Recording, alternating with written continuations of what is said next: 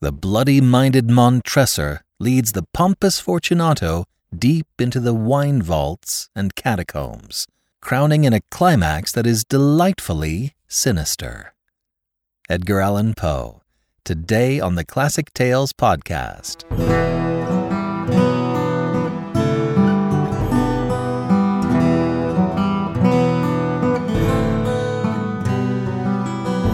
Welcome to the Classic Tales podcast. Thank you for listening.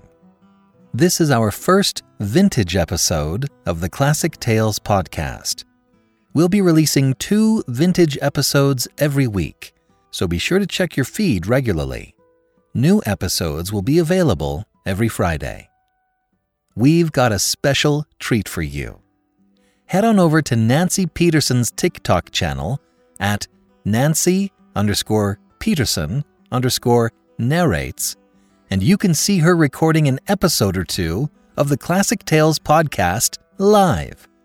In October, she and I will be doing a duet narration of The Closed Cabinet. You can watch her record her portion live on her TikTok channel and even chime in. Nancy is an audio award-winning narrator, a world-class individual, and a great friend. Check out her TikTok channel and you'll have a ball. A link is in the show description. This episode of the Classic Tales podcast was originally released on June 22, 2007, along with The Speckled Band by Arthur Conan Doyle and Part 1 of Barbara of the House of Grebe by Thomas Hardy. The recording of Basil Rathbone, recording The Cask of Amontillado, changed my life. It really did. Up until that time, I couldn't understand the heavier language of the classics. I never really understood Poe until I had an actor help me with it. And when I heard this recording, the world opened up for me. I listened to it over and over again until I practically memorized it. Then I discovered other audiobooks and learned how to really read. I could understand these amazing stories that were, up until that time, hidden from me. I can't emphasize how deeply this impacted my life. We named our firstborn son, Basil. So after I listened to a few hundreds of audiobooks over a dozen years or so, I heard about podcasting, and I had an idea for one. The Cask of Amontillado had to be the first episode. So I cobbled together an old computer, borrowed some recording equipment, and threw 3 episodes together. Now, 17 years later, I record audiobooks as my full-time job. Let's start the journey again. And now, The Cask of Amontillado by Edgar Allan Poe.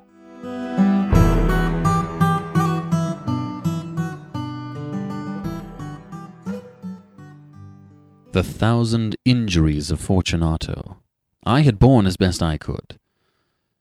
But when he ventured upon insult, I vowed revenge.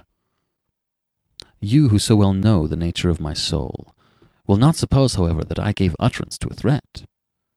At length, I would be avenged. This was a point definitely settled. But the very definitiveness with which it was resolved precluded the idea of risk. I must not only punish, but punish with impunity. A wrong is unredressed when retribution overtakes its redresser. It is equally unredressed when the avenger fails to make himself felt as such to him who has done the wrong. It must be understood that neither by word nor deed had I given Fortunato cause to doubt my good will. I continued, as was my wont, to smile in his face, and he did not perceive that my smile now was at the thought of his immolation. He had a weak point, this Fortunato, although in other regards he was a man to be respected and even feared. He prided himself on his connoisseurship in wine. Few Italians have the true virtuoso spirit. For the most part, their enthusiasm is adopted to suit the time and opportunity, to practice imposture upon the British and Austrian millionaires. In painting and gemmery, Fortunato, like his countrymen, was a quack. But in the matter of old wines he was sincere. In this respect I did not differ from him materially. I was skilful in the Italian vintages myself, and bought largely whenever I could. It was about dusk one evening during the supreme madness of the carnival season that I encountered my friend. He accosted me with excessive warmth, for he had been drinking much. The man wore motley. He had on a tight-fitting, party-striped dress, and his head was surmounted by the conical cap and bells. I was so pleased to see him that I thought I should never have done wringing his hand. I said to him, "My dear Fortunato, you are luckily met. How remarkably well you are looking today. But I have received a pipe of what passes for Amontillado, and I have my doubts." "How?" said he. "Amontillado? A pipe? Impossible! And in the middle of the carnival." "I have my doubts," I replied, "and I was silly enough to pay the full Amontillado price without consulting you in the matter. You were not to be found, and I was fearful of losing a bargain." "Amontillado?" "I have my doubts." "Amontillado?" "And I must satisfy them." "Amontillado?" As you are engaged, I am on my way to Lucchese. If anyone has a critical turn, it is he. He will tell me—" "Lucchese cannot tell Amontillado from sherry." "And yet some fools will have it that his taste is a match for your own." "Come, let us go." "Whither?" "To your vaults." "My friend, no. I will not impose upon your good nature. I perceive you have an engagement at Lucchese." "I have no engagement. Come." "My friend, no. It is not the engagement, but the severe cold with which I perceive you are afflicted. The vaults are insufferably damp. They are encrusted with nitre." "Let us go, nevertheless. The cold is merely nothing. Amontillado, you've been imposed upon. And as for Lucchese, he cannot distinguish sherry from Amontillado." Thus speaking, Fortunato possessed himself of my arm, and putting on a mask of black silk and drawing a roquelaire closely about my person, I suffered him to hurry me to my palazzo. There were no attendants at home. They had absconded to make merry in honor of the time. I had told them that I should not return until morning, and had given them explicit orders not to stir from the house. These orders were sufficient, I well knew, to ensure their immediate disappearance, one and all, as soon as my back was turned. I took from their sconces 2 flambeaux, and giving one to Fortunato, bowed him through several suites of rooms to the archway that led into the vaults. I passed down a long and winding staircase, requesting him to be cautious as he followed. We came at length to the foot of the descent, and stood together upon the damp ground of the catacombs of the Montresors. The gait of my friend was unsteady, and the bells upon his cap jingled as he strode. "The pipe," he said. "It is farther on," said I, "but observe the white webwork which gleams from these cavern walls." He turned to me, and looked into my eyes with 2 filmy orbs that distilled the rheum of intoxication. "Nitre?" he asked at length. "Nitre," I replied. "How long have you had that cough?" My poor friend found it impossible to reply for many minutes. "It is nothing," he said at last. "Come," I said with decision, "we will go back. Your health is precious. You are rich, respected, admired, beloved. You are happy, as I once was. You are a man to be missed. For me it is no matter. We will go back. You will be ill, and I cannot be responsible. Besides, there is Lucchese." "Enough," he said. "The cough is a mere nothing. It will not kill me. I shall not die of a cough." True, I replied. "And indeed, I had no intention of alarming you unnecessarily, but you should use all proper precaution. A draught of this Medoc will defend us from the damps." Here I knocked off the neck of a bottle, which I drew from a long row of its fellows that lay upon the mould. "Drink," I said, presenting him the wine. He raised it to his lips with a leer. He paused, and nodded to me familiarly while his bells jingled. "I drink," he said, "to the buried that repose around us." "And I to your long life." He again took my arm, and we proceeded. "These vaults," he said, "are extensive." "The Montresors," I replied, "were a great and numerous family." "I forget your arms." "Ah." "A huge human foot d'or in a field azure.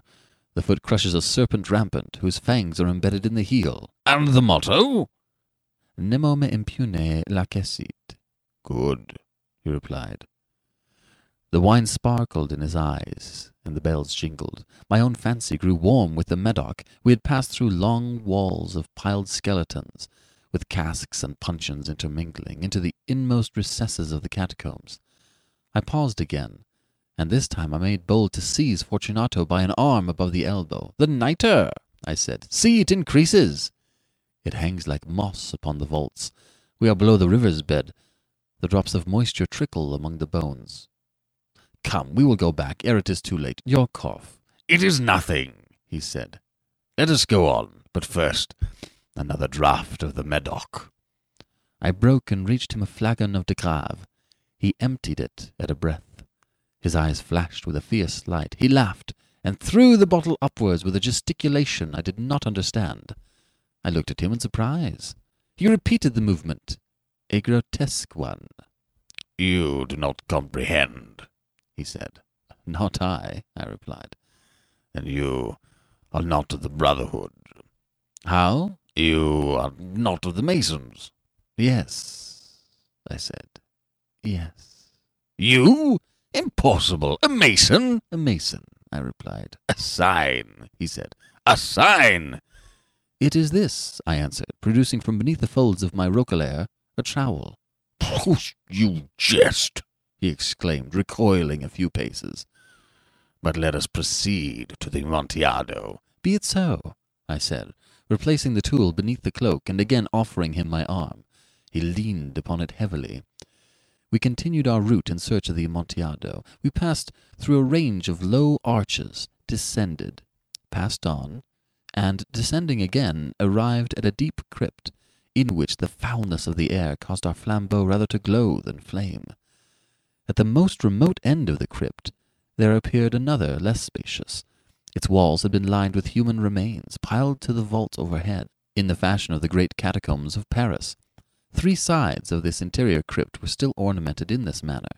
From the 4th side the bones had been thrown down and lay promiscuously upon the earth, forming at one point a mound of some size. Within the wall thus exposed by the displacing of bones, we perceived a still interior crypt, or recess, in depth about 4 feet, in width 3, in height 6 or 7. It seemed to have been constructed for no especial use within itself, but formed merely the interval between 2 of the colossal supports of the roof of the catacombs, and was backed by one of their circumscribing walls of solid granite. It was in vain that Fortunato, uplifting his dull torch, endeavored to pry into the depth of the recess. Its termination the feeble light did not enable us to see. "Proceed," I said. "Herein is the Amontillado. As for Lucchese—" "He is an ignoramus," interrupted my friend, as he stepped unsteadily forward, while I followed immediately at his heels. In an instant he had reached the extremity of the niche, and finding his progress arrested by the rock, stood stupidly bewildered. A moment more, and I had fettered him to the granite. In its surface were 2 iron staples, distant from each other about 2 feet horizontally. From one of these depended a short chain, from the other a padlock. Throwing the links about his waist, it was but the work of a few seconds to secure it. He was too much astonished to resist. Withdrawing the key, I stepped back from the recess. "Pass your hand," I said, "over the wall. You cannot help feeling the nitre. Indeed, it is very damp. Once more let me implore you to return. No? Then I must positively leave you. But I must first render you all the little attentions in my power." "The Amontillado!" ejaculated my friend, not yet recovered from his astonishment. "True," I replied. "The Amontillado." As I said these words, I busied myself among the pile of bones of which I have before spoken. Throwing them aside, I soon uncovered a quantity of building stone and mortar. With these materials, and with the aid of my trowel, I began vigorously to wall up the entrance of the niche. I had scarcely laid the first tier of the masonry when I discovered that the intoxication of Fortunato had in a great measure worn off. The earliest indication I had of this was a low moaning cry from the depth of the recess. It was not the cry of a drunken man. There was then a long and obstinate silence. I laid the 2nd tier, and the 3rd, and the 4th, and then I heard the furious vibrations of the chain. The noise lasted for several minutes, during which that I might hearken to it with the more satisfaction, I ceased my labours and sat down upon the bones. When at last the clanking subsided, I resumed the trowel and finished without interruption the 5th, the 6th, and the 7th tier. The wall was now nearly upon a level with my breast. I again paused, and holding the flambeau over the mason-work, threw a few feeble rays upon the figure within. A succession of loud and shrill screams bursting suddenly from the throat of the chained form seemed to thrust me violently back. For a brief moment I hesitated. I trembled. Unsheathing my rapier, I began to grope with it about the recess, but the thought of an instant reassured me.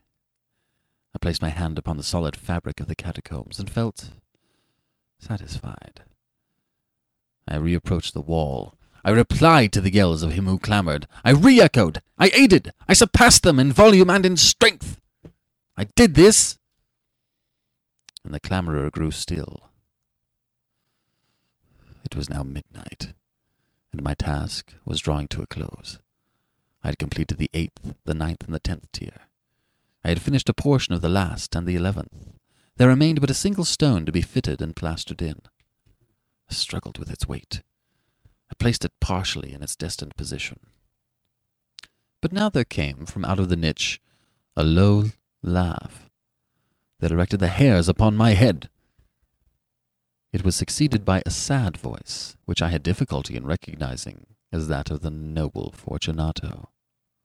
The voice said, "A very good joke indeed. An excellent jest. We will have many a rich laugh about it at the palazzo of our wine." "The Amontillado," I said. "Yes, the Amontillado." "But is it not getting late? Will they not be awaiting us at the palazzo, the Lady Fortunato and the rest? Let us be gone." "Yes," I said. "Let us be gone." "For the love of God, Montressor!" "Yes," I said. "For the love of God." But to these words I hearkened in vain for a reply. I grew impatient. I called aloud, "Fortunato!" No answer. I called again, "Fortunato!" No answer still.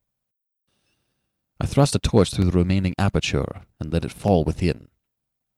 There came forth in return only a jingling of the bells. My heart grew sick. It was the dampness of the catacombs that made it so. I hastened to make an end of my labor. I forced the last stone into its position. I plastered it up. Against the new masonry, I re-erected the old rampart of bones. For the half of a century, no mortal has disturbed them. In pace requiescat.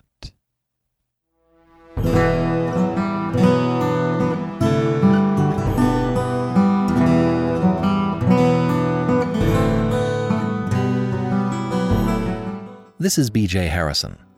I hope you've enjoyed this vintage episode of The Cask of Amontillado by Edgar Allan Poe.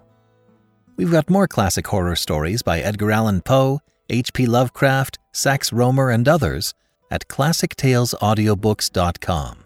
Click on over and check it out. Thank you for joining me today and allowing classic literature to awaken your better self. Please join me every week, and we'll rediscover the greatest stories ever put to paper.